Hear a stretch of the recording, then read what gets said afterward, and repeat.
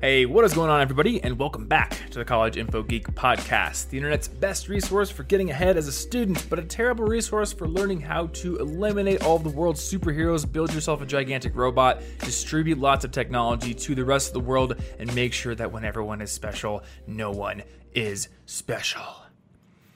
But we are talking about a different kind of syndrome today. This is true. Did you like my intro? A much more attainable syndrome. By the way, this one is going to be way easier to get than the one you just described. Depends on how you think. What if you were born with the most incredible self-confidence? AKA then maybe cockiness. Then maybe you could build the robot thing, and Could build the robot. maybe you could do that. I was able to build this robot in a cave with a box of scraps. Yeah. Anyway, how's it going, everybody? My name is Thomas Frank. I'm here as always with my good friend Martin Bamey. And today we're doing an episode on, well, I think something that everyone deals with, but also something that everyone feels like they are uniquely alone in dealing with. And that is imposter syndrome, that feeling that whatever it is you've chosen to do, you're not actually cut out for it, or you don't really belong, or you're just not good enough. Yeah. And I guess, like, to put it as succinctly as possible, it's the feeling that you're a fake and that everyone else who's doing what you're doing is the real deal, but you're not. And I want to talk about that because I've dealt with it. I think that you've dealt with it before. I deal with it like every day. Every single day. Yeah. Actually, yeah, I do remember you mentioning, more than once, like, what qualifies me to talk on the internet. I don't know what qualifies me to do anything. I think in terms of stuff. your expertise on this podcast, the most frequent thing you've ever said is, I don't know, I guess I'll act like I'm mildly knowledgeable on the internet. Yeah. And hopefully it'll come across I feel like I that's am a large knowledgeable. portion of my job is to pretend I know stuff. Mm-hmm. Absolutely. But I got to point something out. Last episode, you don't look at the comments on the YouTube channel, do you? I do not, because I don't let things out of my head, so I know if I ever saw one negative thing, it would be in my head for too long and disrupt me from making the next thing I'm supposed to be making. That's fair. A lot of creators have that problem. Yeah, I just don't look to avoid that happening. I'll see comments, and a lot of times if the comments are negative, I'm like, whatever, that's fine. But sometimes I think it's when a comment is negative and also blatantly stupid, and it comes from like a position of arrogance, but it's still blatantly stupid. It's very hard for me not to respond. Yeah? Yeah, and I'm They just get like, you. I really want to respond in such a snarky way right now, but Oh, you no. know what? I should just go do my thing. But wait. But what if I could win I on have the such- internet? Exactly. I'm going to sick burn this person so hard. It's a waste of time. Nobody wins. Yeah. Nobody wins in a dairy challenge. Did somebody put a terrible comment in the last one? It's just Is that the situation? So nobody put a terrible comment in the last one, but the last one, nearly every single comment on the YouTube version of the episode is about my hair. Yeah? Not about the content of the episode at all. And I don't remember why, because I think my hair is very similar right now. Look, guys, when I got to do the podcast, it's often like, 9 a.m. when we got to do it. And some days I just don't want to style my hair, especially since my hair is really long right now. My hair is longer than it has ever been. Ever? Ever. Wow. Yeah. Wait, maybe not ever. When I was in 8th grade, I let it grow out pretty far, probably about this long, but I didn't know how to style it, and I did not know how to cut it correctly. I went to a Great Clips once, and they cut the top of my hair shorter than the sides. I looked like some kind of like friar Wow. in training, Like, I haven't gotten to the point where I can shave the full top yet, but You got to do there. that. You got to do that. So after that, I just didn't get a haircut for a super long time, and I grew out your typical 8th grade skater punk, helmet hair. But since my hair is very straight, if I don't cut it correctly, it literally just becomes like Beatles style helmet hair. It's not very flattering. And then after that, I was like, I'm not going to a haircut place. I'm just going to cut it myself. So from like 9th grade until about 2 years ago, I just buzz cut my hair at one length all over my head. And hey, I saved a lot of money on haircuts. That's probably true. Like, haircuts now are like $40. My haircuts are quite expensive. Yeah, I used to go to a cheaper place and it was like $25 with tip, and then I wanted to just like try a more expensive place. And I was like, this is going to be an experiment. I'll probably go back to the cheap place. But the woman who cut my hair knew what she was doing. And she was explaining it, and she was talking about the decisions she was making and like the geometry of it and how she was blending things.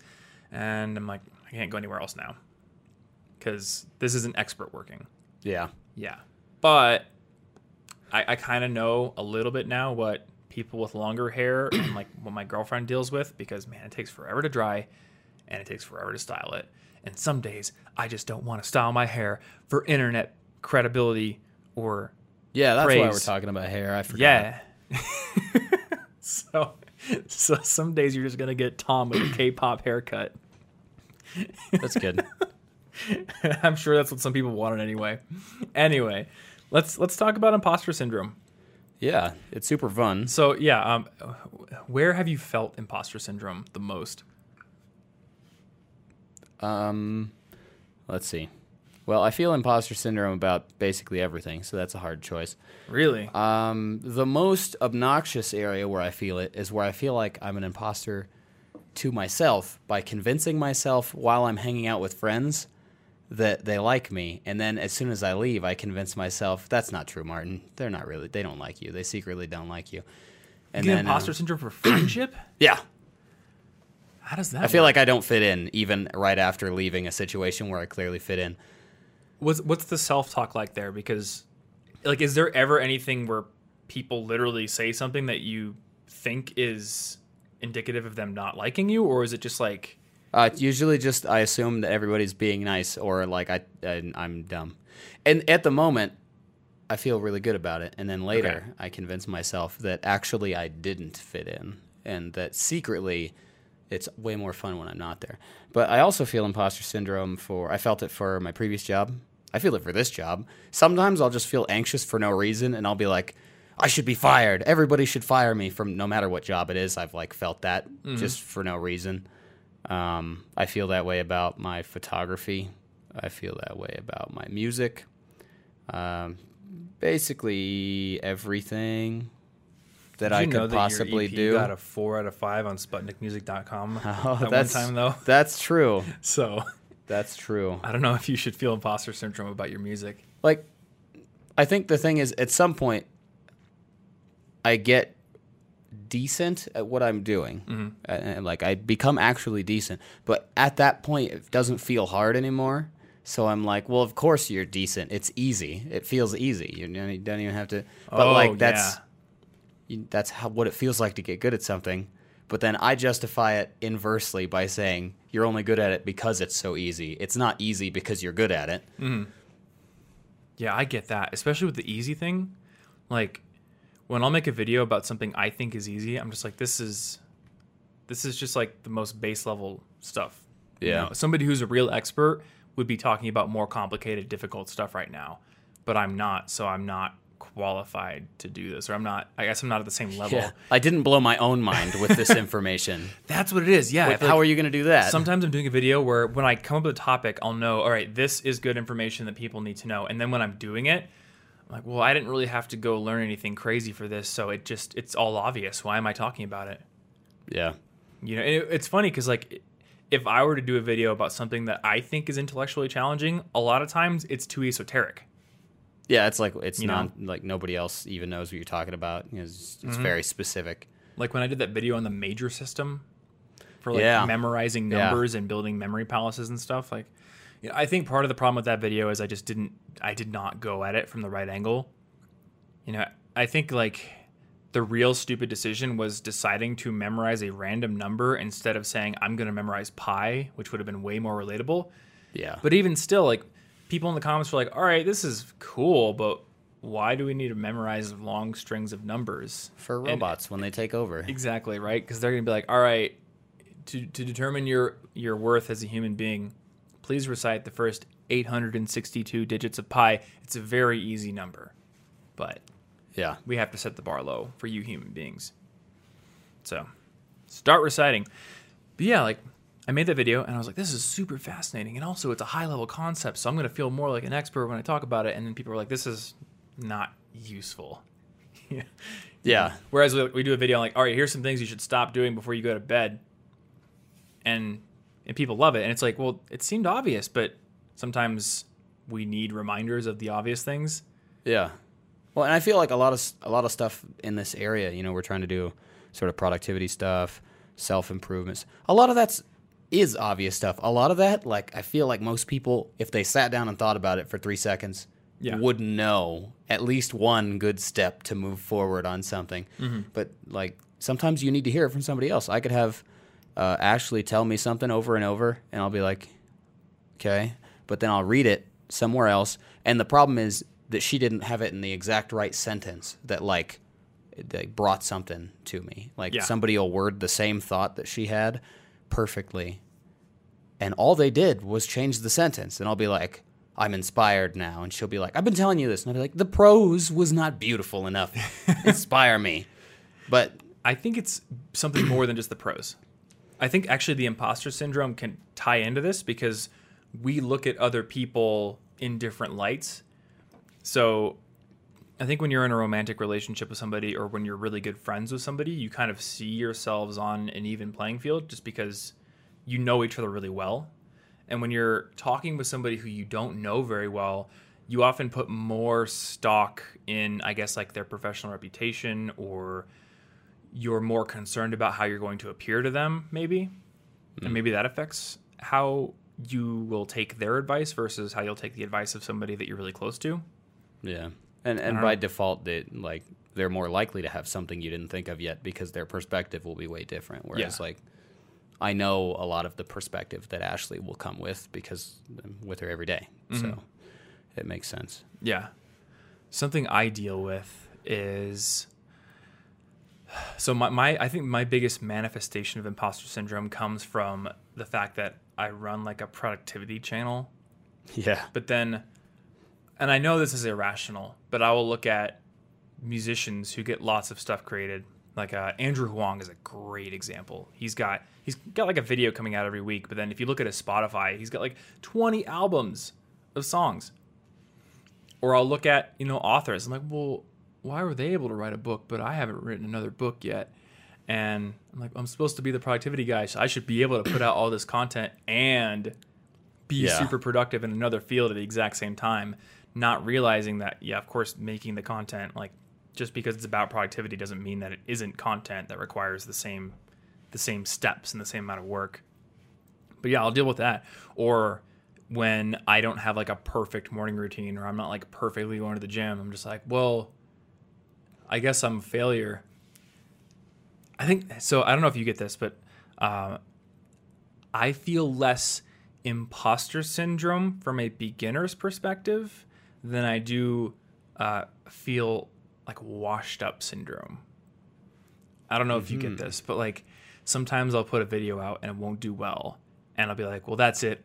I'm washed up. Like I'm past my prime. I'm no longer able to. I've definitely felt past my prime. I feel past my prime like all the time, physically at least, because after all the nerves and stuff, I'm like, I was way stronger in college, and I've still not been able to rematch that because stuff kept happening. But I also felt so much more productive back then, so much more organized, and that's probably because I had to organize like 17 different classes and a whole bunch of stuff at the same time. And now, when I don't have to balance that much, I'm like, why am I not getting more done? It should be easier, right? So what you're saying is I should give you 17 articles that are all due next week. I'd probably find a way to do it. Now, I don't know that that's a good thing because I may match it, but I will run myself into the ground in the process. Mm-hmm. But I feel the washed up thing a little bit with anything I start to lose inspiration for. Like my photos, because last year I posted one new photo every single day for like a little over 6 months. And that was a filtered set of photos that I liked. Like I kept tons of photos that I took that weren't good enough. Out of that, I took thousands of photos. And now I'm posting just a few times a week if I can. And I'm like, none of these photos are that crazy. I haven't had the time to go sit out there for like hours and take one photo. and I don't know what to take photos of. I must have done it all already. I'm not good at this anymore. And then, yeah, I feel like, especially because, like, with social media, I feel like this is easy because I post something and then I won't get as many reactions to it as I did on previous ones. Yeah. But a lot of that's algorithm nonsense. Yep. And that's the big, like, the washed up syndrome, like quote unquote. It's not my fault. Yeah. So, like, I'll put out a video and it won't do super well. And I'm like, well, I was on a roll a few months ago and now it's gone. We're dead. I guess I'm dead. And, it's funny because, like, I have data to show that my channel, my blog, everything I've done, it goes in cycles. And the cycles have, like, there's different causes for them. Sometimes it's seasonality. Sometimes it's just, what frame of mind was I in? Was I picking good topics or not? And every time it's bounced back, but every time it starts to dip again, I'm just like, well, this is it. That's my first thought. I don't want to say like I'm mired in that. I did want to mention something about you and your photography, though, because I want to say you mentioned that, like, something you posted recently wasn't your best work or something like that. I don't know. Did I? I can't remember, but I could see that.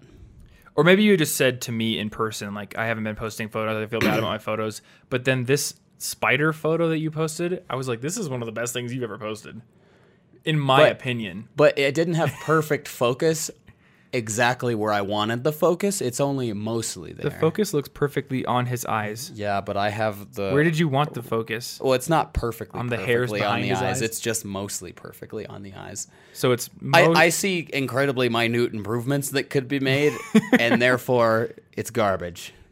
So yeah, you probably like zoom in Lightroom or something and see. Yeah, because I have all the raw photos. But well, number one, a very simple unsharp mask would help to widen your depth of field a little bit. But I know you hate processing. It's true. I don't process or develop any of them. Two, on Instagram, I cannot tell.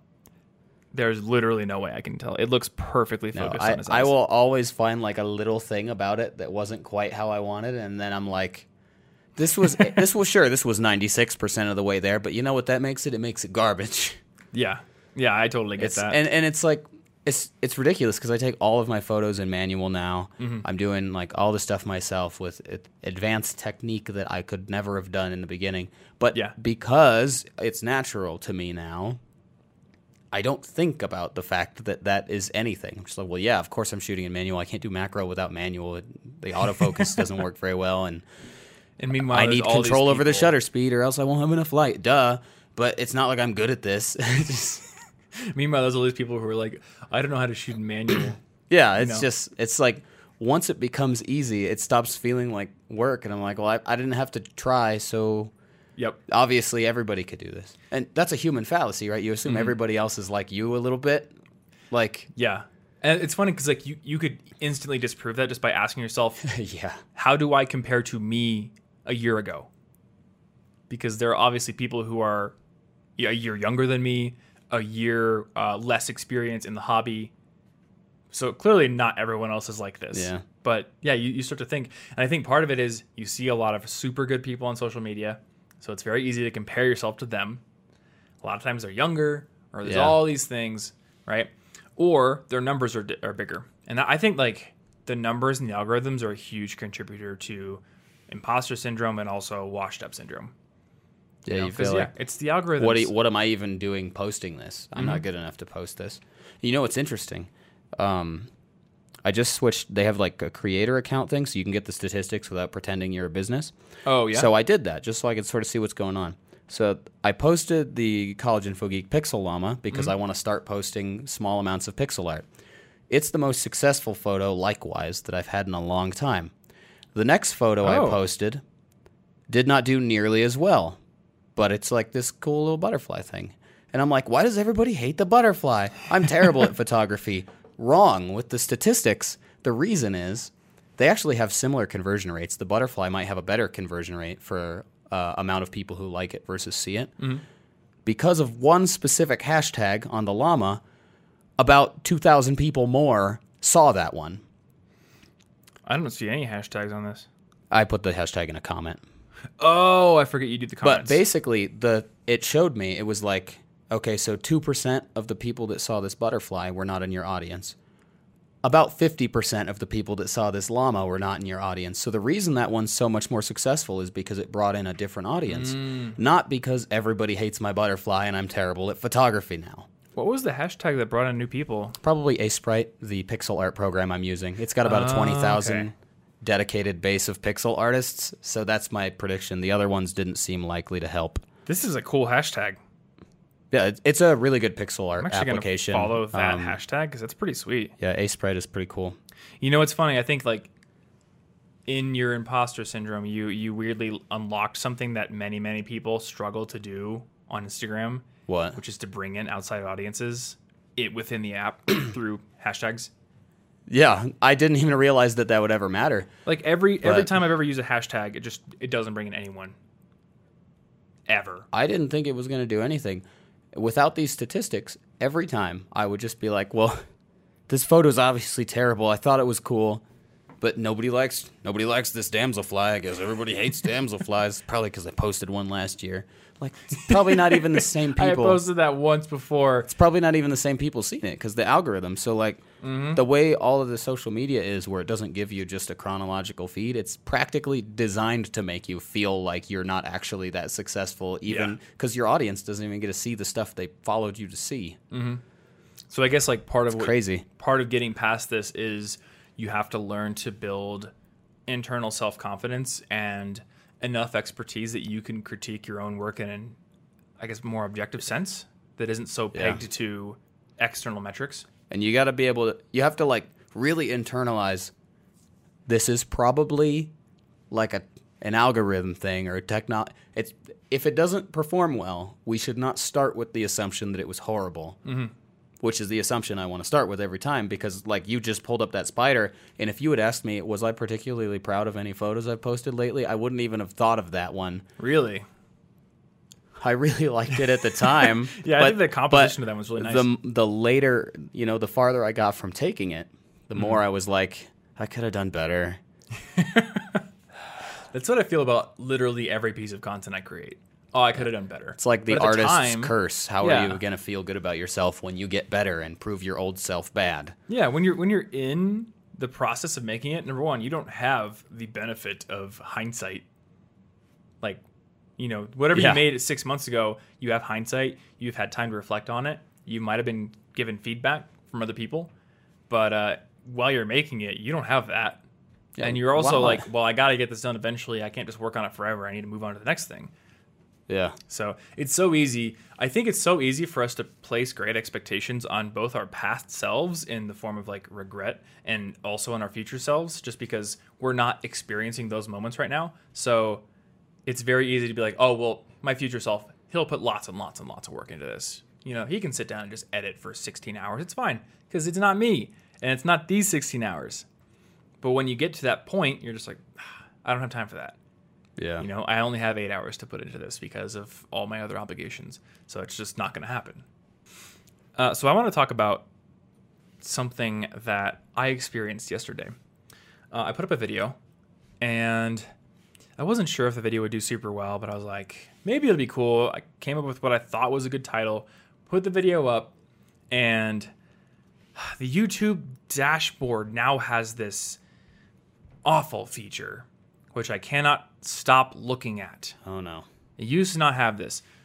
It has this little box that after about an hour of a video going up, it will tell you, here's the estimated views, watch time, and watch time percentage, and your ranking of this video compared with the last 10 you did. Oh. So, whereas I used to just put up a YouTube video and let it do its thing and be like, some videos are going to be slow burners, like the multiple choice video. That video did not do super well when it came out. And now it's the 4th or 5th most popular video on the channel. And it's like 3 million views.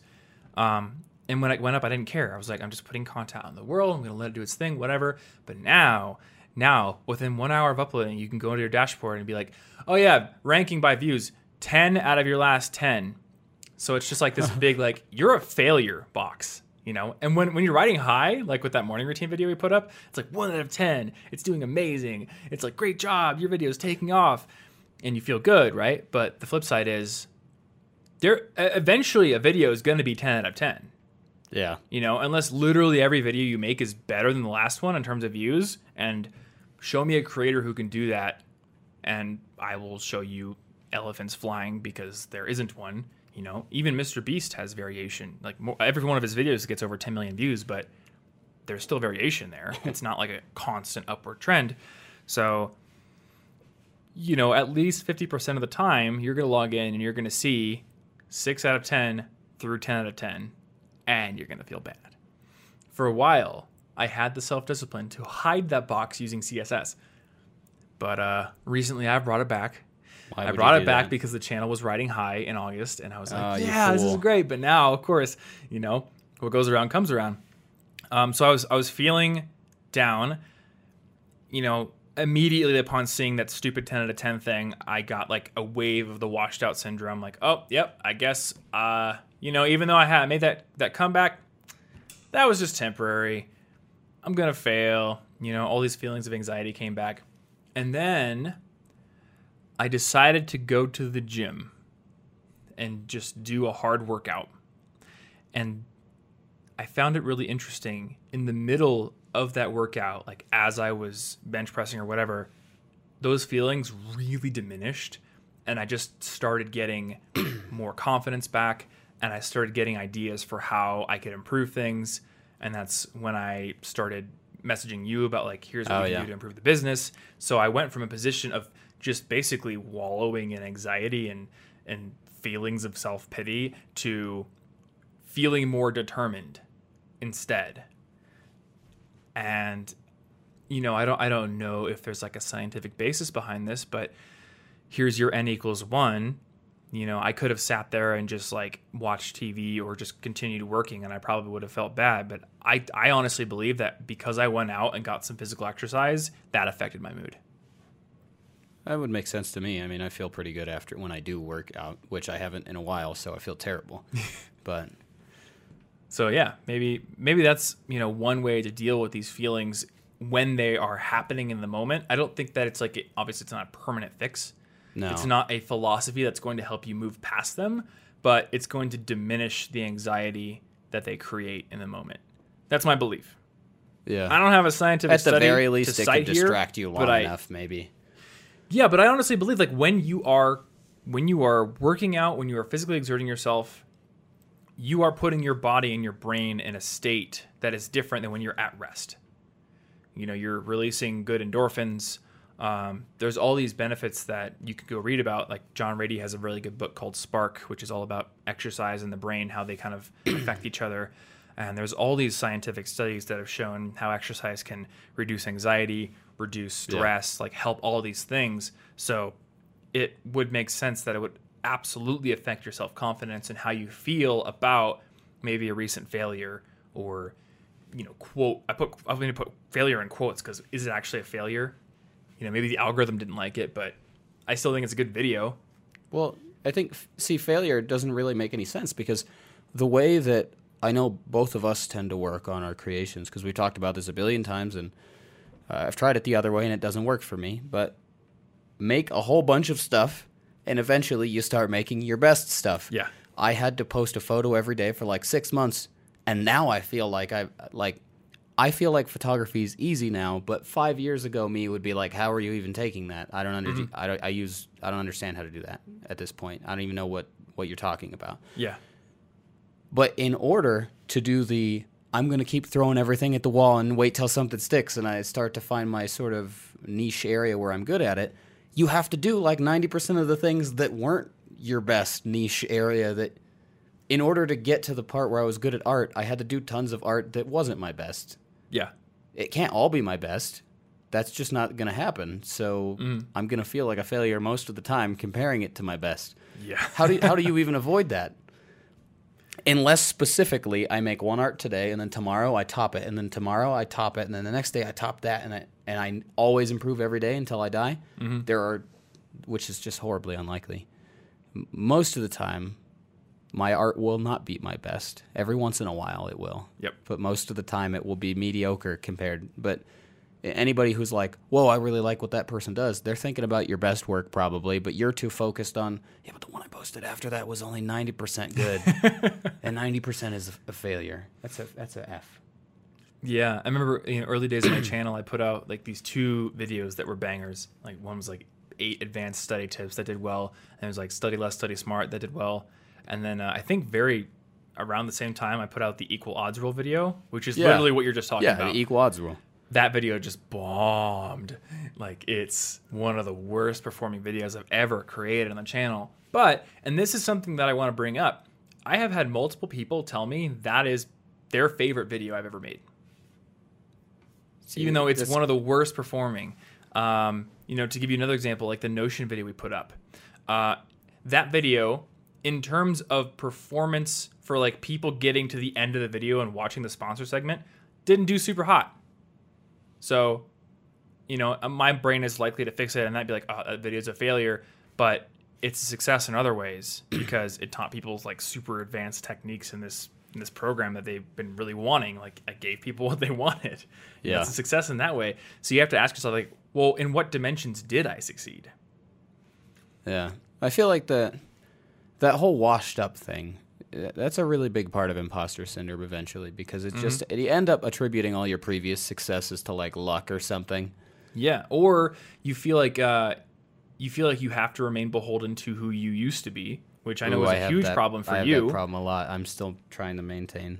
I remember you had goals that you had set when we were in our teenage years. Because when did I meet you? When we were like 19? Something like that. Yeah, and you were like, I want to be a polyglot and I want to learn like 17 million languages and all these things. And then over the course of the next few years, like you had new goals and focuses, but you still felt guilty that you weren't focusing on the old things. I have a lot of problems getting... Well, also because of the internet, right? So I feel like because I had a language blog at the time, I wasn't allowed to stop that, or I would be even more of a fraud. And I still feel imposter syndrome with the language thing because I'm rusty in like all of them right now. I haven't had time to focus on it. This year's been a mess, too busy doing other stuff. Yeah. So now I'm like, am I an imposter if I'm not at all times at the top of my game in 3 languages while simultaneously... I have too many interests to remain even close to A level in all of them at once. I can't. Yep. That's not how it works. And I know that's not how it works because Essentialism is like my favorite nonfiction book. And, we talk about this stuff all the time, and it doesn't really matter. I'm still going to have those feelings every once in a while because I've tried to be good at too many things, so I have too many things to become worse at. Yeah. So one thing I've noticed about imposter syndrome is it can be domain specific because weirdly, I never felt very much imposter syndrome when it came to making YouTube videos. I never really felt it when it came to blogging. I never really felt it when it came to general career things when I was in college, like working my way up to a career in IT. Didn't feel imposter syndrome at all. I'm not quite sure why, but there was just like this natural feeling that I'm just working my way up towards being a professional, and I'm not there yet. And with YouTube specifically, I'd read the Nick Winter book, The Motivation Hacker, where he was talking about, how you have to work as a professional. The whole amateurs get inspired and then they work, professionals show up and they work at the same time every day. And I embraced that. And I just said, okay, I'm going to put out videos once a week and I'm going to try to make a 1% improvement in some dimension each time. But that's it. They've got to go out. But with music, I have tremendous imposter syndrome. And I don't know what it is. I wonder if it's the fact that music is art and it feels more ethereal. It feels like there's less of a process to it and more of just like you got to be a genius in an artistic sense and it will just flow out of your fingers. And I just don't have that. Whereas video, especially making videos about productivity, seems pretty straightforward. You research the procrastination equation. You write a script, just like a book report. They taught me how to do that in school. And then you sit in front of the camera and you do the lines and you edit it. It's all very logical. I can do that. And it might not be perfect, but I can do it. Whereas like I'll sit down and be like, I want to make a song. I have a riff idea. Okay, I have no idea how to turn that into a beautiful, full-fledged song. I guess I'm just not cut out for that. I'm an imposter. Yeah. And it turns out like if you talk to musicians, they will tell you that, there is a lot of creativity involved in it, but it's also really a lot like the process of making a video or the process of doing your homework. Like, all right, we have a riff. Now we need to build that into a loop. Okay, let's add a really simple drum beat. We might not use these drums in the end, but we're just going to have it there. And literally last night, I forced myself to do this. I watched along with somebody as he was making a beat. And I'm like, okay, cool. So we started out with a piano thing. I'll do that. All right, this sounds okay. Okay, so now he's adding a bass line. All right, well, I'll do that. Oh, this is sounding a little better. Okay, now he's adding drums.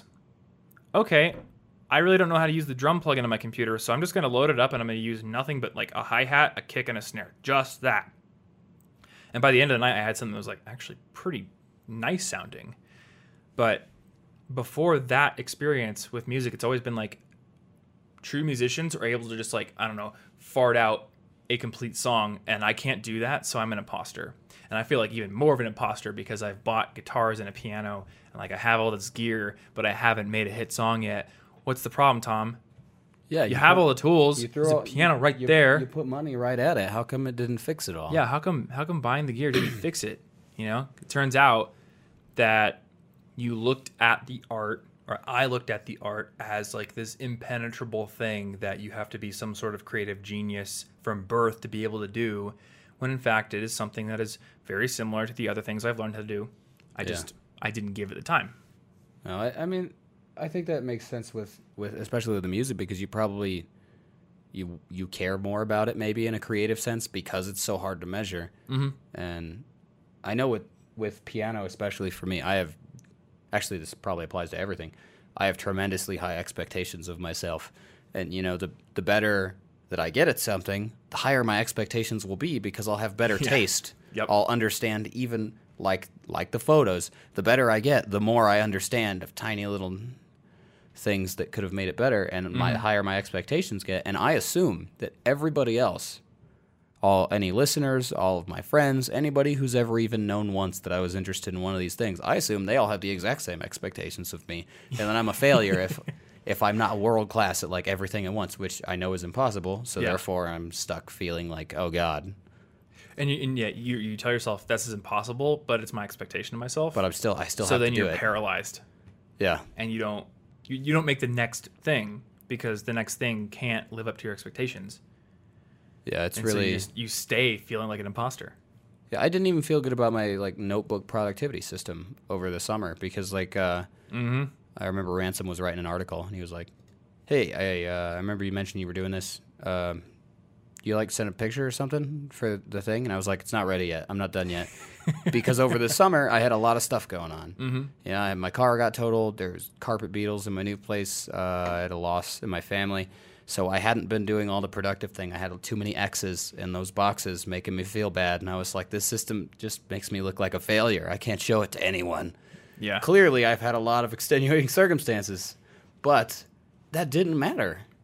Because I'm not going to forgive myself. That would be ridiculous.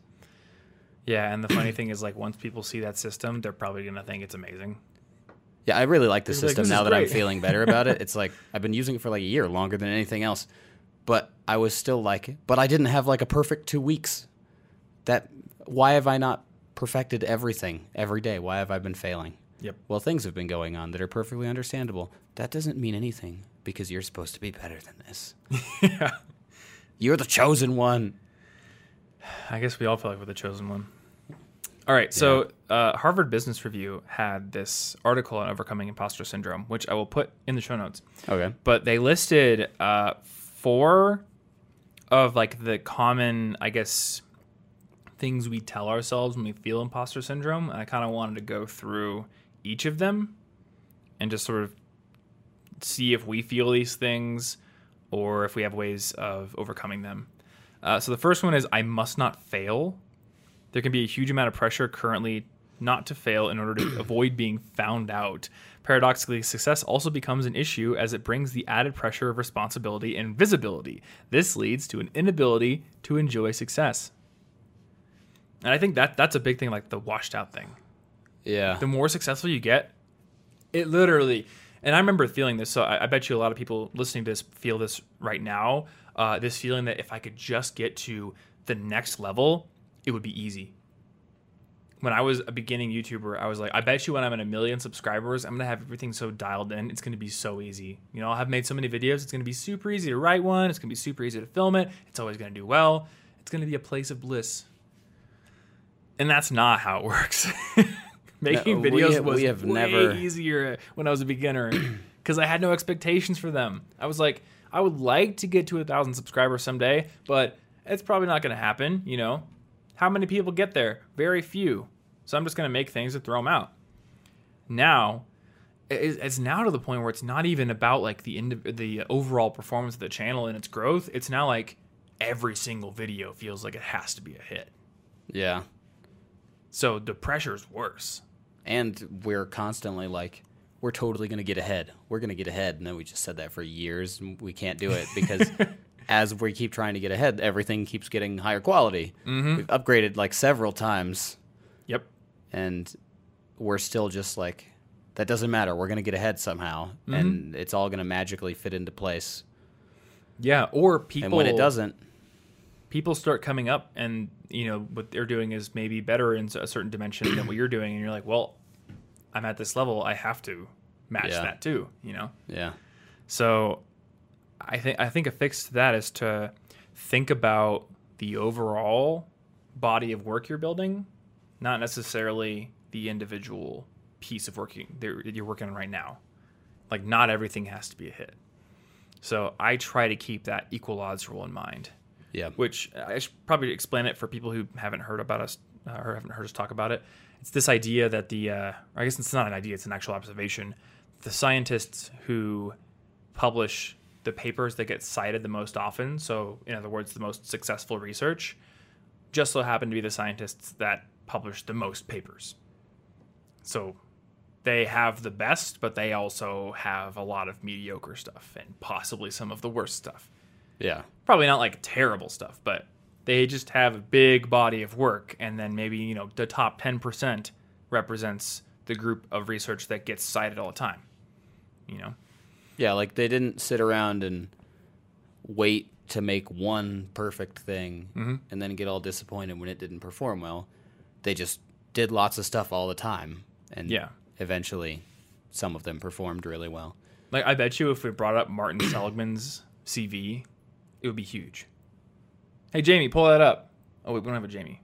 Oh, no. Dang it. But yeah, like, I would bet, and maybe I'm wrong, but I would bet that he has more papers than just those few that everyone keeps talking about. Yeah, and probably. He was the learned helplessness guy, right? Yeah. I think, because, so. That was like one of the very first episodes that you were on. Yeah, I read the whole... In terms of like whole book being about the co-host. But this is pretty much the thing I have to deal with the photography, and yeah, I fix it with the equal odds rule, sort of.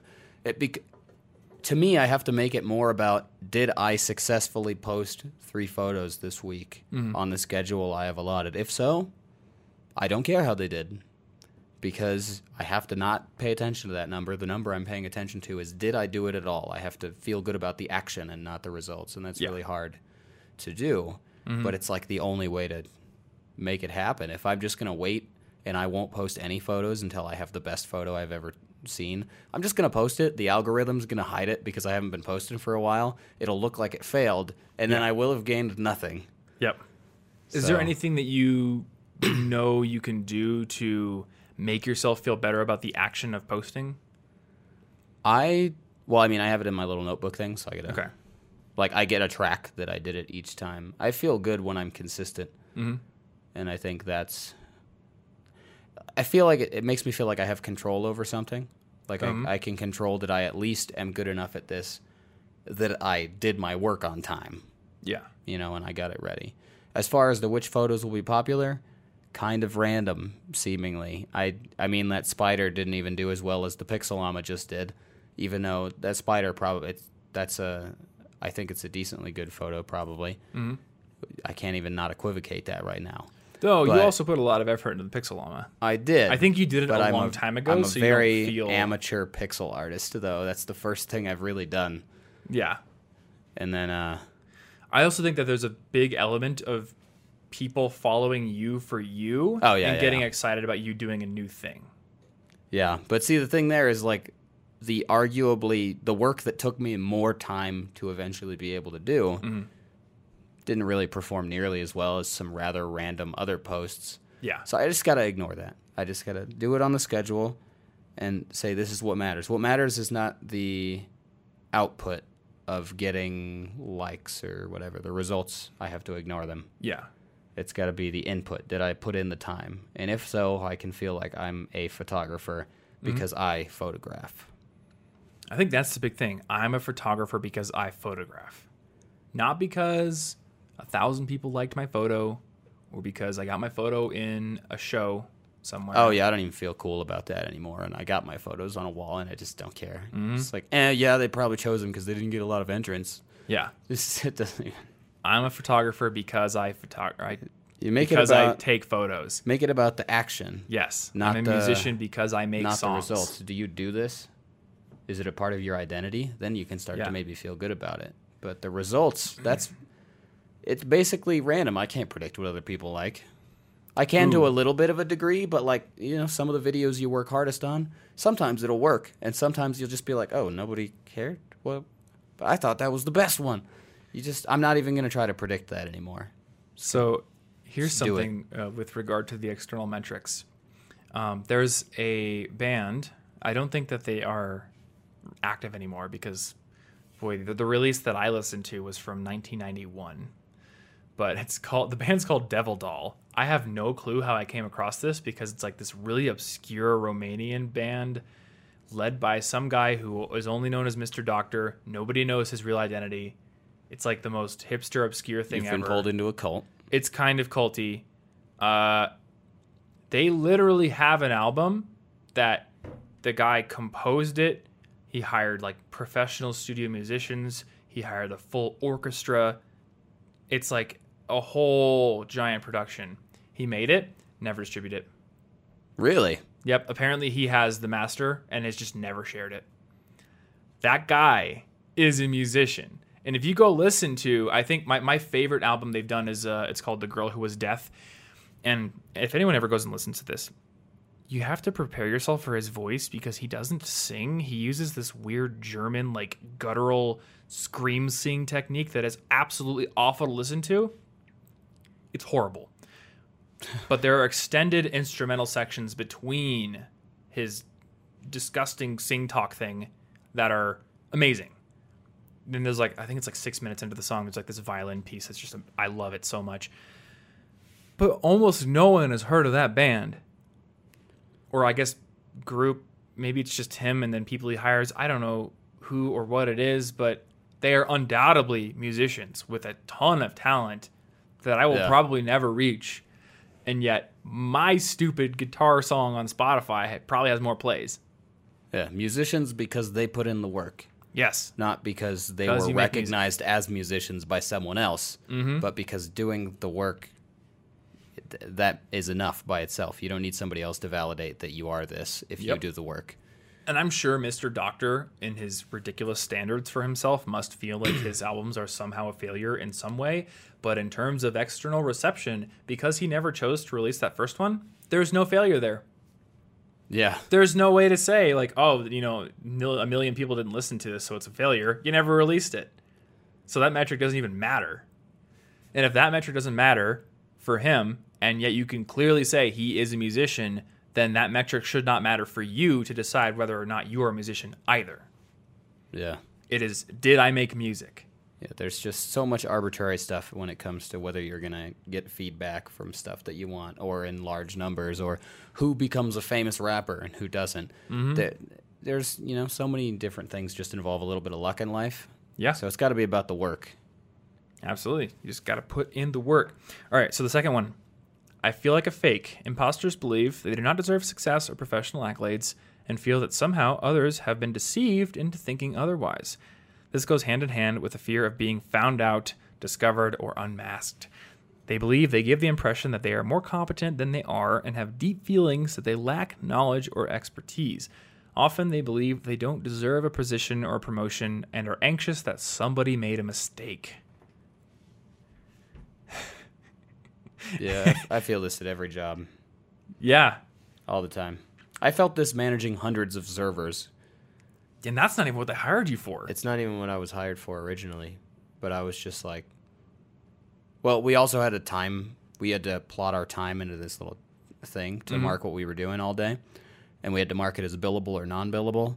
And I didn't really work with clients most of the time other than fixing things that we couldn't bill for, so almost all of my time was non-billable. And I'd be like maintaining half the company, fixing all the servers, doing all the stuff. But because it wasn't me building something new for a client, I was always non-billable. And I was like, I'm so bad at this job. I never make this company any money. I only protect all of it. Yeah, you only protect them from utterly going down in But flames, like there's no measurement Yeah. there. You know, what am I going to do? Bring all the servers down just so I can bring them up and say, look, I did it. Like, yeah, I felt pretty bad at that job, even though I feel like I was doing like a good job at the actual tasks, but I didn't feel good about it on a daily basis. Yeah. I feel this about the foundations of my entire career. Yeah. Because through some weird set of circumstances, I somehow stumbled into a career where, not just me, like you and I and everyone who works for this company, as our profession, we kind of give people advice on how to work, how to study, how to live in some cases. And sometimes I'll get comments from people who are like, what qualifies you to talk about this? Or there was a Reddit thread. Somebody posted my Notion video in the Notion subreddit. Oh, yeah? And none of the comments had anything to do with the content of the video. Nobody was talking about my Notion setup. They were all talking about me. Like, there was a comment like, I've seen this Thomas Frank guy on YouTube a couple of times. Like, what does he do? And someone explained it like, he has this whole business where he's putting out YouTube videos about self-improvement, productivity, study skills. There's a website, there's a podcast, and that's how he makes all his money. And somebody replied to that with just the word, like clearly negative connotation. And I'm like, there's a part of me that's like, yeah, how come I can't point to some illustrious, previous career that gives some sort of, I don't know, like tangible basis for all this stuff. And it's patently ridiculous, right? Because we know that a lot of what we do is based on actual research, scientific research. Yeah, I like read entire books to do this. Or like to get content out, to produce professional video requires a lot of domain-specific knowledge, requires a lot of work as a practitioner, where we can take our experiences in, I guess, like the meta of producing what we produce and use that as the experience that we draw upon. But people don't see that. People are just like, where's his other successful business? Or where's the career? And I didn't do that. Most people who get into online business, they had a career beforehand. Like Pat Flynn worked as an architect first. Well, and what does I just Pat got Flynn into being it an super architect early. have to do with anything? Nothing. With what that means nothing for his ability to tell you how to do these other things. Yep. It's just third-party validation. Exactly. As a culture, we have certain signifiers that we have all, I guess, collectively decided, sometimes unconsciously, are more valid than others. And a lot of times those signifiers are degrees from prestigious universities, which, how did they get prestigious? Oh yeah, equal odds rule. There were a few brilliant people who came through them, may not have even been molded much by the universities, possibly, but they could have also been geniuses. Yeah, maybe they would have succeeded anywhere. And they contributed lots of research and prestige, got grant money for the universities, and then the university as a gigantic entity gains prestige, which then confers upon anybody who goes to it. Does it make sense? Is it any more valid than somebody who learned how to do things on their own and produce things independently? When you think about it rationally, no. But we as a species tend to put more stock in institutions that people have already put a lot of stock into. It's like the bandwagon effect, right? So we're like, oh, hey, he's from that big university. That means he probably is an expert. Or it's like the branding. He worked for this big corporation. That means he's probably a big expert. This person over here just built a thing on their own. We don't consider the fact that maybe they worked harder, that they had to learn a greater amount of skills because they weren't able to just be plugged into a specialized role. And that's not to invalidate what people who work for bigger organizations do, but we can't just be like, that's automatically more credible than that, because we're just taking the credibility that we automatically assign to the big institution Yeah. and placing it on that person. Yeah, it's judge the work by the work because, like, really, I know Pat. When I think of Pat Flynn, I think, oh, he's got some stuff about websites, how to start a blog, how to start a podcast, how to do that. I didn't even know he was an architect. Yep. That's not what I know him for. So his architectural career has nothing to do with anything. It's just third-party validation, meaning, yeah, he did stuff and was successful before this. Yeah, and in terms of like validation for him as an expert, like he did sell the Grand Exam Academy architecture study guide on a blog and made money, and that's sort of like there's my credibility for why there's like an indirect connection. But I don't even need that. You know, when I started following him, I did not know about the Grand Exam Academy stuff. What I did know is that, hey, this guy has a really, really high quality tutorial on how to start a podcast. I followed it and it worked. Yeah. So therefore, he is qualified to teach me how to start a podcast because I got the results that his content promised. Because you looked at the work first before you decided whether or not, like, well, before I try this, is this person really qualified to tell me what they're telling me? I don't know.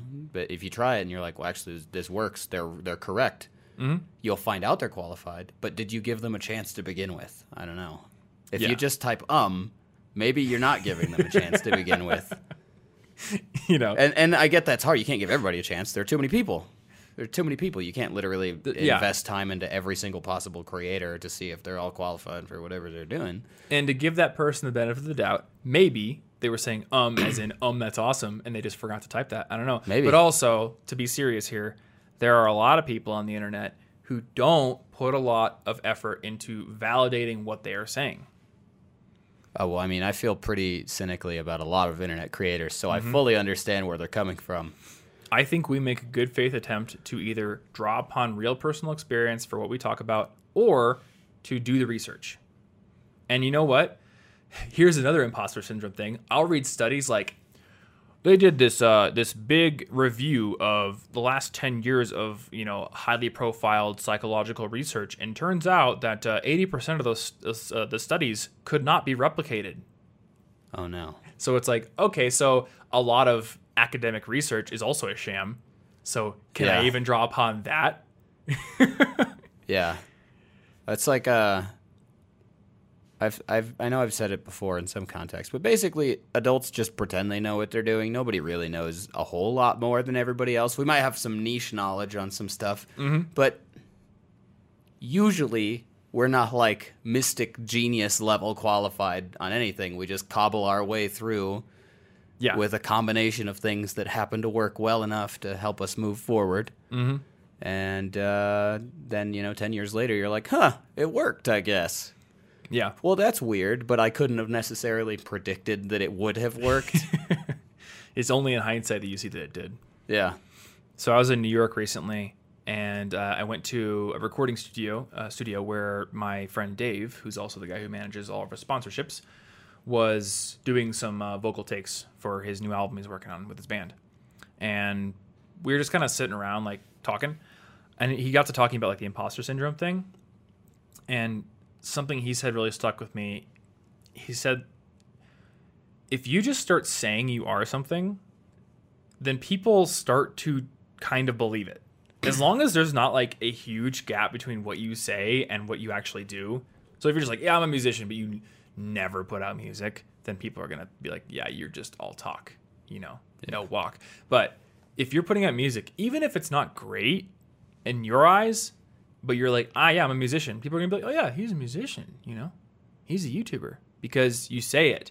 And he was saying this because he's like, I get a lot of people who are constantly messaging me saying like, I feel like a fraud. I feel like I don't deserve all the success. What's going on? And he's like, dude, if you keep talking about that, like people are going to start believing that you don't deserve it, that you don't belong because you're the one saying it. So don't outsource your self-esteem to me or anyone else because they're not going to manage it for you. You have to deal with it yourself. That's an interesting point. You could bring yourself down and become a fraud because it's a self-fulfilling prophecy. If you constantly down-talk yourself, if you're just like, I don't belong, then eventually people are going to be like, yeah, I guess he doesn't. What if you flip that and you're like, this is what I am, this is what I do, and then you keep doing it, even if the results are not up to your expectations, people are going to see what you say, see that you're putting out work and say, okay, that's his identity, you know? Yeah. Like, there's a really good Vonnegut quote that I like. It's, let me paraphrase it. I might have one word wrong, and I don't want to look it up right now, but we are what we pretend to be. Yeah, absolutely. So we must be careful what we pretend to be in the context of that book. But in general, just who we present ourselves as is who we are. It's like, where is the secret person that's... What people see and how I express myself are going to be who I am. There isn't like a secret hidden Martin that hated all those things, because how else can anybody else judge or know me? Yeah, exactly. They can't. And I mean, that's a good point about don't go out there and just be like, yeah, I'm real bad at this, guys, but here's this new thing I posted. It's not great. I'm going to talk myself down over and over. Yeah. Those thoughts happen, but probably be careful not to brand yourself with them. I didn't even think about that. And what's the expectation you're setting for your audience if you are downplaying your work? Yeah, because the next person will be confident. So who are you going to go to? And you don't want to say, what I've created is literally the best song that's ever been made. Bach, Beethoven, morons. Everything that they've done, absolutely childlike in comparison to what I've created. You don't want to be like that, because, again, now you're cocky. You'll look bad because people don't like overly arrogant and cocky people. But they also don't like people who are constantly, overly self-deprecating. Because number one, people feel like this guilt, like, oh, well, now I have to talk them up. Now I have to support them. Are they like fishing for compliments or something? Like, I'm not here to make them feel better today. Yeah. So again, if you want to be seen as a professional, if you want to be seen as the thing you wish to be, don't outsource your self-worth and your self-esteem and your identity to someone else to prop up for you. It's your job. And you might not feel like it's real when you say it, but eventually one day you're going to wake up and it's going to feel real because you've worked long enough. Yeah. And some people, maybe they won't agree. They'll think they won't think you're qualified. They won't like your work, but it's just like with all the other feedback. You gotta, some people aren't gonna like it, whatever. Yeah, like those few people it's who not think about the feedback. There's those few people who are gonna say our business is a sham because we give advice as our profession and we didn't build a gigantic business or go to Harvard or whatever.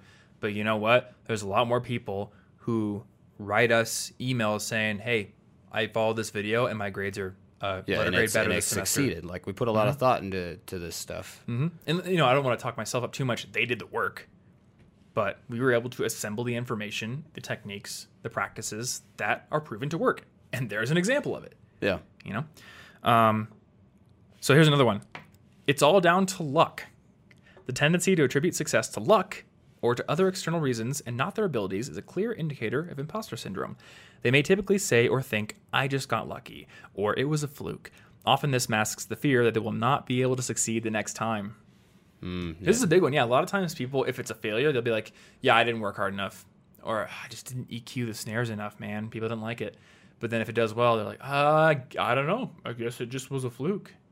It certainly wasn't because I poured my heart and soul into this piece of art and worked really hard and practiced a lot.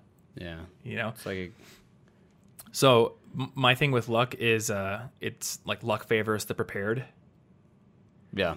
And it's the prepared in terms of like, being prepared to take advantage of any kind of lucky break in the moment, but also having put in the work in the past to get yourself into a position where you can be lucky. Yeah. So, you can't just... Luck isn't going to happen if you're just like sitting at home watching Netflix all day saying, well, I don't really need to do this particular thing because success in the music industry is all luck or it's all connections. So I'm just going to sit here. The way you get those connections is by being prepared. You're into the music world. You're doing good music. Yep. One day you luckily run into somebody that has a connection that was going to be the perfect connection. That's the door opening because of luck. But can you keep the door open? That completely depends on whether you were prepared. Or would that door have even opened? Like, if I want to be a musician, but I never make any music, and then I meet a producer, we could have a nice conversation at a bar or something, but then if they're like, what have you done? And I have nothing to show, then they're not going to want to do anything with me. But if I'm like, I've been making music for like 2 years, here's my favorite track, and they're like, oh, this is dope, let me hook you up with a producer or something like that. That's a lucky break, and the person with imposter syndrome, myself included, is probably going to be like, It was a total lucky break that I ran into that person. You know, anybody else could be better than me, but they just didn't happen to run into that person, which is true. But if I had run into that person without having had that body of work behind me, it would have meant nothing. It wouldn't have been a lucky break. It would have been it was lucky to run into them, but you couldn't take advantage of the luck, so it didn't matter. Mm-hmm. Yeah, I think of like any successful career is going to have certain catalysts that kind of catapult you forward. And I didn't mean to use two words with the same beginning syllable. Yeah. But it's still, there's a point there. There's going to be like catalyst moments, like when my hanging desk article got picked up by Lifehacker, and that kind of put my blog on the map. Seemingly random in retrospect. Seemingly random, but yep. Very important. Or, you know, my friend Patrick, his channel Tier Zoo, like took off and now it's at like 1.6 million subscribers. Turns out that was his 4th YouTube channel. Oh. The other 3 never really gained any traction, but they were experience. And they gave him the skills and the ability to produce something that was able to get a lucky break. And, you know, you can say like, oh, that lucky break could have happened before, but he has 3 YouTube channels worth of it didn't until now. Had to put in the work. So put in the work, be prepared, and luck may favor you. But then, you know, acknowledge the role of luck, but don't downplay your own abilities. And if you're going to acknowledge the role of luck in good things, acknowledge it in the role of bad things too. Yeah, You know? it's not fair to say I failed and when I succeeded I was lucky. Yeah, although I've done that, but I don't know what can see videos how are going to that do doesn't make well and sense. what aren't. You know, some videos don't do well, and I usually will be like, well, I didn't pick a good topic. But when I pick a good topic, I mean, I'm not usually like, yeah, I picked a great topic and I knew it would do well. It's usually like, well, dang, I didn't expect that. That's lucky. yeah. You know, why don't I flip the script? Why don't I feel like every time a video does well, I'm like, yes, I was super observant of the trends and so smart and I picked the right topic. And when a bad video comes out, I'm just like, well, I got unlucky. Yeah. Wrong time of Although the in year. that case it could be dangerous if you dismiss too much as bad luck. Yeah, it's like a balance on each side, right? There's some luck and there's also some elements I could have controlled. Did I put out a video on, proper pool maintenance in December? I probably shouldn't have done that, you know? Yeah. Or maybe I should have. Maybe it doesn't matter. But if I'm looking for like immediate results, that's probably not the best topic to pick for that month, you know? Or if I'm going to put out a video on final exams, I probably shouldn't put it out January 5th. Yeah, probably not. Right after I just got my grades. Nice. Yeah. Hey, guys, I got some final exam tips for you. You know, It's too late. in like 4 months, you can use these. Okay, here's the last one. Success is no big deal. The tendency to downplay success and discount it is marked in those with imposter syndrome. They might attribute their success to it being an easy task or having support, and often have a hard time accepting compliments. Again, they think their success is down to luck, good timing, or having fooled others. Yeah. And I think you mentioned that like at the beginning of the episode, where you get to a certain level in photography where now you've learned the techniques to the point where they feel like second nature. The interplay between ISO and shutter speed, the interplay between your I don't aperture, even think those about it. I things. just kind of do it You just magically know. with my fingers. So And you get a that means it's photo easy. that is properly exposed, and you're like, anyone could do that. A chimpanzee could do it. It was easy. But no, you had to learn how to do it. Yeah. Your first 500 photos were probably not properly exposed in some way. Maybe not 500. It should take probably a little fewer than 500 to learn that. But still. Wonder how many I've taken. I don't know, but I've taken thousands and You've taken thousands. thousands And it's of the photos. and like the thing is, I only remember an incredibly small portion of those photos because most of them didn't matter in the end. But now that I'm decent at it, like I can't even say good on the podcast right now. Like I can't Say it. It doesn't feel right Say because it. to me, good is even better, and it will Say- always be. It's like how it'll never be tomorrow. You know, I will never be good because as soon as I reach one level, good is actually that level plus one. I think that you should say, I am a good photographer. I am good at using my camera. The rest is like artistic vision, man. I can't control whether that's good. That's an opinion. And even if Nature people- did all the hard work. even if It the made peop- spiders. That's true. It did make I spiders. didn't make spiders. I don't think it's the job of a photographer to make its subject. Well, sometimes. I mean, sometimes if you That depends. but then you become an artist in a different way, depends. right? A photographer is supposed to capture what's going on Yeah. in the world. So I will say you're a good photographer. I bet you some people in the comments will say that, and you still won't believe it. Yep. I will believe I am competent enough to continue and get better, though. So there's still enough positive in there that I'm not going to hold myself back, and I'll keep working at it. Yeah. And I'll feel really good about one photo I take, like the same day I take it, or maybe for a few days. Sometimes I think something's so good that for a few days I'm just like, that was good, and I'm proud of that. But right after, I got to start thinking, what's the next one? Yeah. Yeah, I totally get that. I think there are different types of imposter syndrome. Yours seems to be more of an all-encompassing thing where you will never reach a standard that's in your head. Yeah. Whereas mine ebbs and flows a lot more and seems to be pegged to the performance of my last thing. Because I'll make something and I'll be like, that sounds cool. Yeah, I'm a musician. And then, maybe it won't do well, or I'll be like, or I'll learn something new and be like, okay, well, actually that was crap. Yeah. Now that I'm looking at it, or now that I'm listening back to it, and I know how proper compression works, I was such an amateur, and I'm still an amateur because I haven't done something at this new level of taste I have. Like a roller coaster. But yeah, it's like a roller coaster, right? Because while I'm making it, I'm like, I think I can do this. I think I actually am a musician, and then it'll go back down. Yeah, mine's definitely like the carrot hanging in front of my face, and I'm just never gonna quite get there. But I will keep getting tremendously better. Yeah. I will just always have a hustle. I mean, I do that, like I said in the beginning, I do that with like friends. Like we'll hang out, we'll have like some sort of holiday event. I mean, Halloween one's coming up. This will probably happen right after that preview for me, I guess.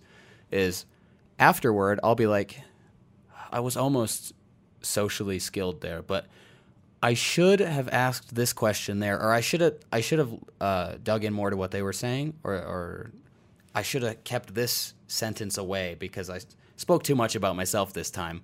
It would have been better if I had cut that one sentence away. No one cares about that sentence, and like always going to be critiquing like it's a performance or something. Yeah. Like I wasn't good enough at friendship today. Did you feel this with your childhood friends or college friends? I didn't have a lot of friends till late high school. Okay, late high school friends. And at that point, I don't know. I don't remember whether I felt this same thing. Can't imagine you felt this with our college friends. But maybe you did. Oh wait, yeah, I did. I definitely did. You did? I did in college.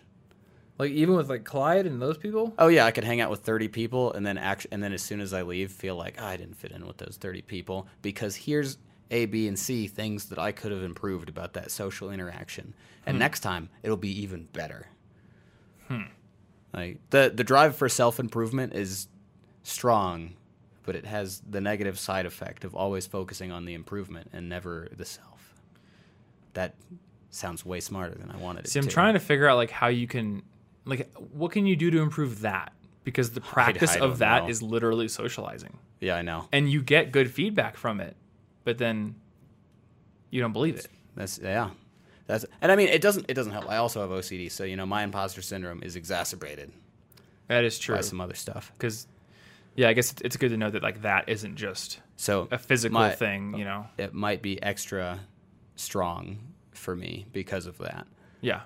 But the only thing is that I feel good about most things during them. I feel good about my creations. I feel good about the work I do.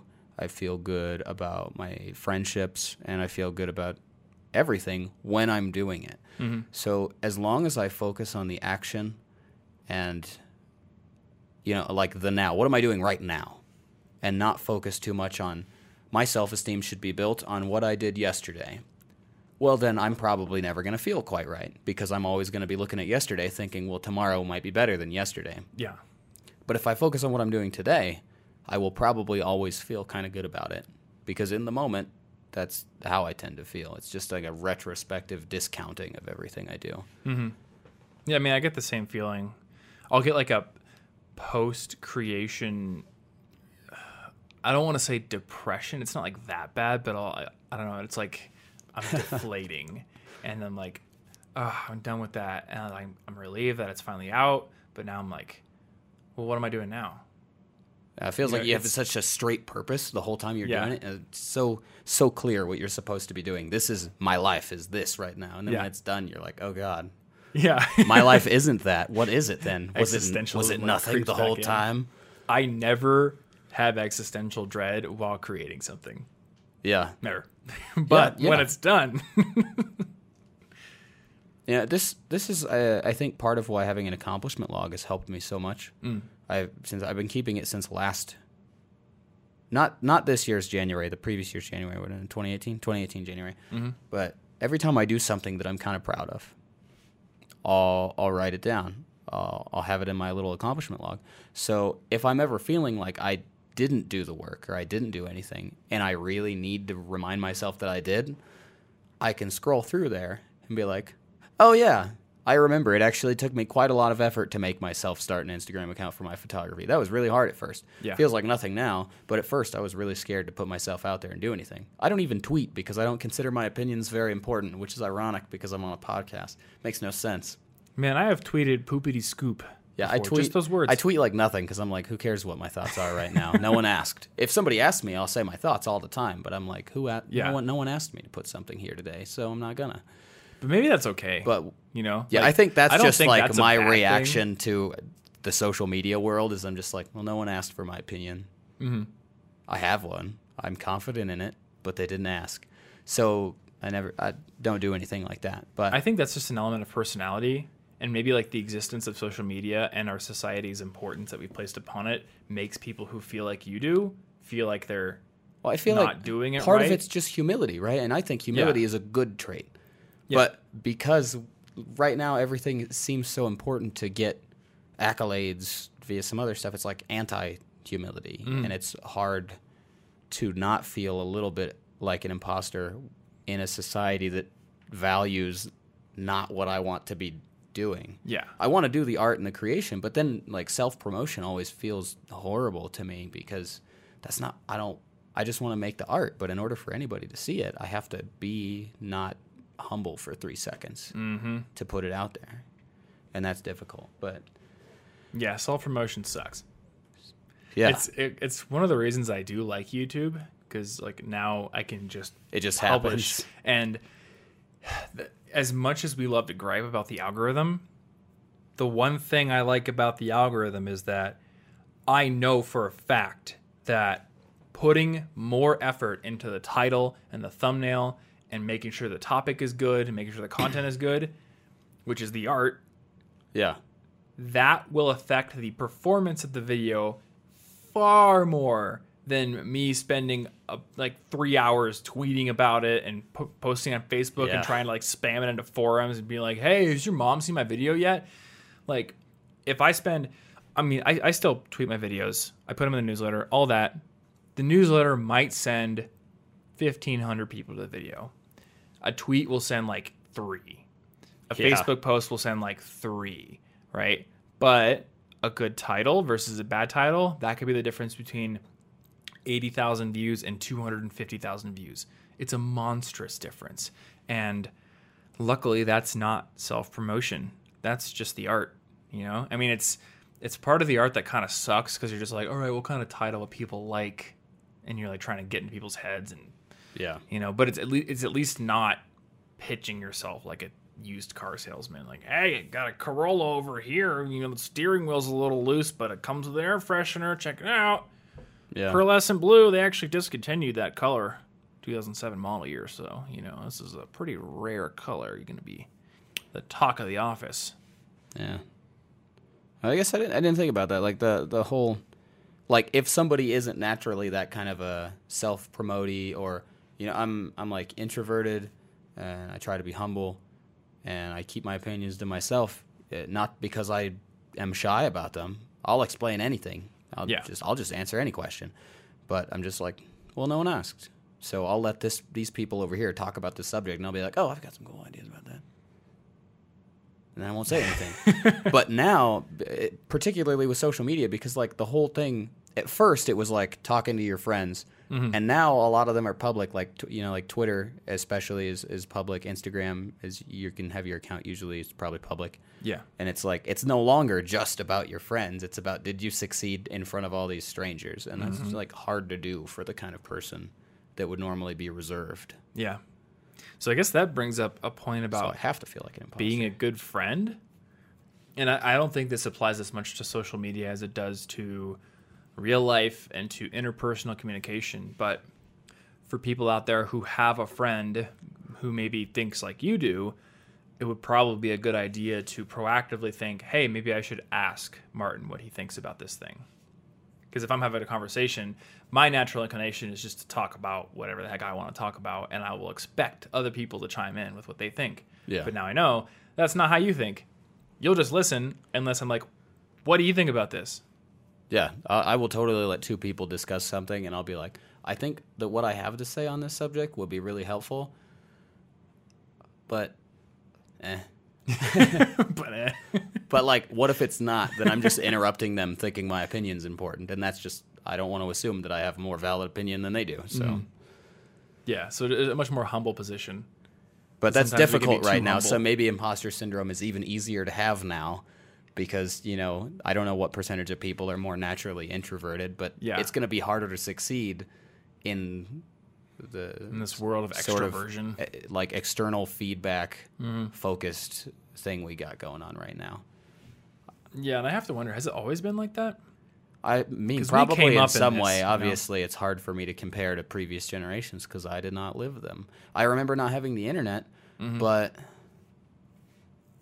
Well, I guess like I had in, different problems in the past, back then. there was a lot more focus on gatekeeping, and yet you have to submit your resume and all that kind of stuff. But there's much more formal proceedings for that. So I think there was more of a focus on, building your body of work, and then you kind of like you're doing all that, and then you have like your shot to apply for a job. You're Whereas now officially it's like, validated by the system, basically. yeah. Now it's like, what's your social media presence like? How many articles have you posted on LinkedIn? Oh, you don't even have 30,000 followers. The art's great, but like, Yeah. eh. I think 30,000 followers. If no There's one like sees it, some doesn't matter. there's some advertising watchdog out there that defined celebrity as anybody with I think it was 30,000 followers. Oh, really? Yeah. So when they put that out there were all these people that were like, I guess I'm a celebrity now. Where's my $1 million? Where's my music video with Kanye? Yeah. I think they put it there as like it was the threshold for more scrutiny in terms of okay. advertising disclosures. Yeah, they got to put the threshold somewhere. Yeah, because if somebody with like 100 followers is like, I really like this Beard Brand hair cream, which full disclosure, since I guess I'm a celebrity, Beard Brand has sent me free hair cream before. Yeah. It's the brand for your beard, I assume. Except for I don't. Well, actually, no, they do have good beard oil too, but I only use the hair stuff. That's just your skull top beard. It's my. I wanted to it's say my skull head beard until I remembered the whole thing is your skull, and I was like, "What? No, this is my the whole this thing? is my jaw. That's not your skull anymore. My cranial beard. Cranial beard. There we go. So That's yes, the word. Yeah, I skull use wasn't their the right word to styling start with, clay for my but cranial it was too beard. late. It actually is. I'm a biology imposter. I don't know bones. It is the best hair styling product I've used. I go to the salon sometimes and I'm like, well, maybe I'll try what they have here, and it's never as good. So, yeah, disclosed. Shout out to Beard Brand. Yeah, I don't know. I guess we're celebrities now. Yeah. Oh wait, you don't have 30,000 followers. That means you can No, I hawk don't. anything you want with no disclosure. It's totally fine, except for it'll probably put liability I've on the been business. stuck at the same number of followers forever. On Twitter because I never do a single thing. Oh yeah. And on Instagram because I stopped posting for like months. Well, as while I we've was doing learned, other stuff, and I was just like, more external validation Honestly- just means more visibility and more pressure. such a small percentage of the follower count ever engages with anything that I'm just like, well, like, does Still. it really matter that much? Go follow me on Instagram so I can feel more pressure Yeah, and more dread. yeah, I do That's love. what it's like. I do want follow me so that I take this more seriously at the expense of my other interests. Thank you. Yeah, what is up with that? It's like, Well, like you have to. It's like there's expectations now. I've got so many followers. I better do something. yeah, Everybody, like, everybody's looking at me. I need you to do look at- something like cool, like a trick. you look at Should I how juggle? the accumulation of certain things like followers, money, accolades, whatever, like there are definitely good things about it, but they have only brought more pressure, more I guess feelings like you can't fail, like more anxiety, but you still want more. Yeah, see, so again, like I'm trying to ignore that stuff and focus on the work, because if I focus on any of that, it never stops. It only like gets worse and pulls me away from everything. I think there's like this core human no good. fear and dread of sliding down, right? And also plateauing, because you're just like, well, if I'm plateauing, like at any moment I could slide down. So even though more followers, more fame, more success, more money is going to bring more pressure, more problems, I still want it, because the alternative would be sliding down into oblivion. Well, it's scary because, you know, like, I mean, at some point, out of my entire life, one of those days probably was my prime, right? Which one is that, and has it already happened? In the future? I hope that it hasn't already happened. Like, the whole thing, when you look at it, there's going to be one day where I was peak Martin, and I really hope that day has not happened yet. I hope it's still going to happen in the future. Yeah. So, like, you got to keep working, because otherwise you're like, it was probably behind me, and I know it. Man, like, I'm just thinking about this. It's like there's existential dread now. There is a part of me that wants to be a well-known musician, even though I know, like, the time I spent just derping around last night making what I wanted, that's probably going to be more fun than if, like, I've got an album out and now I'm like, oh boy, I got to get my second album out, and it better not be a flop. Don't want to be one of those sophomore slump guys. There's going to be all this pressure. It's going to feel worse. Yeah. You know, not to say it's going to feel bad. Like, it still would be awesome to be that, but like I think like you can recognize implicitly that when you're just doing it for fun, it actually is more fun, but you still want all the baggage of doing it professionally. Yeah. It's weird. Human brains are weird. Validation is hard. We feel like imposters. We want to get to the next level where we don't think we're going to be an imposter, but then we get there and we still feel like one, and yet we still want to get to the next level. I don't know. Yeah. You always think the next everyone's thing, an imposter. All of them. I think what killed my imposter syndrome for YouTube was seeing the guys from ASAP Science at VidCon, and they had, I think, 4 million subscribers, and they literally said, like, we felt when we were a small channel that once we get to 1 million, it'll be great. It wasn't. And then we felt like, oh, once we get to 4 million or 5 million, it'll be great. Nah, still the same. Still feel like imposters. Still feel too much pressure. Still feel like everything we put out has to be perfect, and it never measures up. I feel like so much of life is like that. It's like, Yep. you know, you got to be the whole focus on the present, because the hedonic treadmill and so many other things. Mm-hmm. Basically, however you feel normally is how you're just going to feel. Yeah. Regardless. It's just the situations change. Well, so I don't like to go too far with that Like, philosophy, no, like though. you can change it, but Yeah. it's like the base level that you can accomplish. If I can find a way to appreciate like a normal day, I will probably keep appreciating things. Yeah. So the trick is to learn to appreciate the average stuff. Yeah. Yeah, and I think that's a good way to put it, because I don't like that. Yeah. I don't like that as a base statement, because it tells people who are depressed, you're always going to be depressed. Yeah, I don't want to say that. I definitely have not had fun with depression at any point. Mm-hmm. And there are things that you can absolutely do to raise your average day. I think we had a whole episode It's about like, that. yeah, the trick is really just to focus on the present thing, the average day, the work you do, not the results that come from it, because who cares about it? Once it's done, work on the new one. And then you're always going to appreciate whatever's coming on. Yeah. A little bit more. Yeah, maybe a more nuanced way to put it is like more external validation, more metrics, more stats, more followers. It's probably not going to change your average day, you know? Yeah. And there's all those studies about like, I'm sure the number has changed, but when the study came out, it was like $75,000 a year for like a family of 4 represents the maximum amount of income that actually will raise your happiness as your income goes up.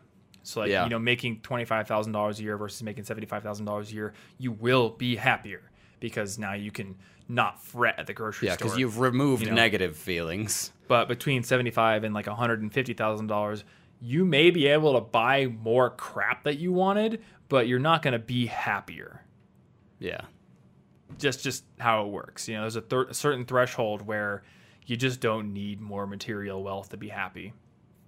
But then the insidious mind bug shows up of, well, I need to make more money so I can save for retirement. Because what happens if I get hurt or have a family or need more money? So I can't slow down. And I wonder if there's a number like that for like other numbers, you know, like followers. If I hit, is there a certain number of followers I needed before I was okay, and then I stopped? I think the number of followers is zero. 2? I think it's 0. I think that, you know, and I probably am not going to go delete my Instagram for this reason, but I don't think I'm any happier with it as I would be without it. Now, in the moment, I like being able, I like having an outlet where it's like, you know, I made this thing. It doesn't go on the YouTube channel. I'm just going to put it up there. But if Instagram deleted itself tomorrow, I probably wouldn't feel any less happy as a person. Yeah. I think I really only like the fact that it can give me a goal to do the work, because without like the pressure of, oh, I said I was going to post this many times, I wouldn't have made myself go, I should go out and take some photos today. I should go do this. Like, but you could have easily set the same goal. And I could have set Tom, a different. I'm going to email you a photo every day. Yeah, I could just you're subscribing to Martin's formulate photo newsletter. it differently. Subscriber count 1. The benefit it gives me is the slight pressure to go do the work, not the followers or the numbers that are often random, and sometimes photos that I don't even like. Ashley's like, you should post that, and I'm like, it's not good enough. And then it's like one of my best performing ones. I'm like, okay, I guess I don't understand my own photography. Yes, I do believe in the pressure to do the work, though. Yeah, especially in things where you feel imposter syndrome. Like a regular website where I would post that stuff instead, just so that I had. I used to have one. I had a photo gallery website. It was one of the very first websites I ever built. It was like part of what taught me HTML. Didn't look good, but it had like a cool photo thing where you could click a side button and scroll through them and they faded. That was a cool little trick I coded. But yeah, I think we've talked for long enough. So the last thing I want to say here is something else that Dave mentioned in that meeting we had at the recording studio. He said that anybody who's ever done anything worth doing has felt in over their head at some point. So, like, if you feel in over your head, that's probably a good sign. If you always feel like you are prepared for what you have gotten yourself into, then you're probably not shooting high enough. That's a good point. You know? If you're like, I'm not going to make a song until I know every single aspect of compression and saturation and EQ and MIDI and velocity and quantization, and I'm going to watch 16 different courses on Skillshare before I make my first song so that way I'm perfectly prepared, then you're probably not shooting high enough. You just need to open the program and start dinking around and be like, well, this doesn't sound good. I don't understand it. And then you go figure it out. I think when you have that pressure of feeling over your head, you paddle harder and you learn faster. You progress faster. So hopefully something in this episode was useful. I'm going to call it, this is the longest episode we've ever done. Is it? Wait, maybe not. We've done pretty long ones. We've done a couple of really long ones, especially like Path to College. And I still think possibly the longest one I ever did was the car buying episode, which I had to split into 2 different episodes. Oh, yeah. Because that was like a 3-hour long interview with those guys. But this is a pretty long one. So if you're still here, thanks for watching. Hopefully you found something useful here. You can find show notes for this episode over at cigpodcast.com/278. Or you can go over to cigpodcast.com with no slashes, no trailing letters, numbers, symbols, Batman symbols, wingdings, or Qbert things. That's a thing. None of those. Just cigpodcast.com to find out how to subscribe to this show. We're on Spotify, Apple Podcasts, Google Podcasts, Stitcher, iHeartRadio, all the things. We're on them all, I think. I've been listening to my podcast on Spotify, actually. I kind of like it. Oh, yeah. The only thing I don't like about podcasts on Spotify is the show notes are not clickable. Really? I think I think it just pulls in the description, not the actual like big show notes. So if you're listening on Spotify, you just might want to go to cigpodcast.com if you want those show notes, because you can't get them in Spotify. Sorry, bro. And I don't think Spotify sees it in their best interest to allow external links within their app. So don't think we're going to get that. But, I would still say follow us on Spotify, because then you could follow my musician page on Spotify. About to get famous. Subtle self-promotion. All over About to again. get famous and feel no happier for it. Yeah. Yeah. Anyway, if you enjoyed this podcast, you can give us a rating and review on Apple Podcasts. I think that helps with the algorithms. I'm not sure. That's the common wisdom in podcasting, but no one's ever been able to verify it. But we enjoy your feedback, and I do read every single review over there. Also, you could just share this podcast with a friend. If they haven't heard about it before, they may enjoy it. But beyond that, thanks for hanging out with us, and we will see you in the next episode. Stay cute.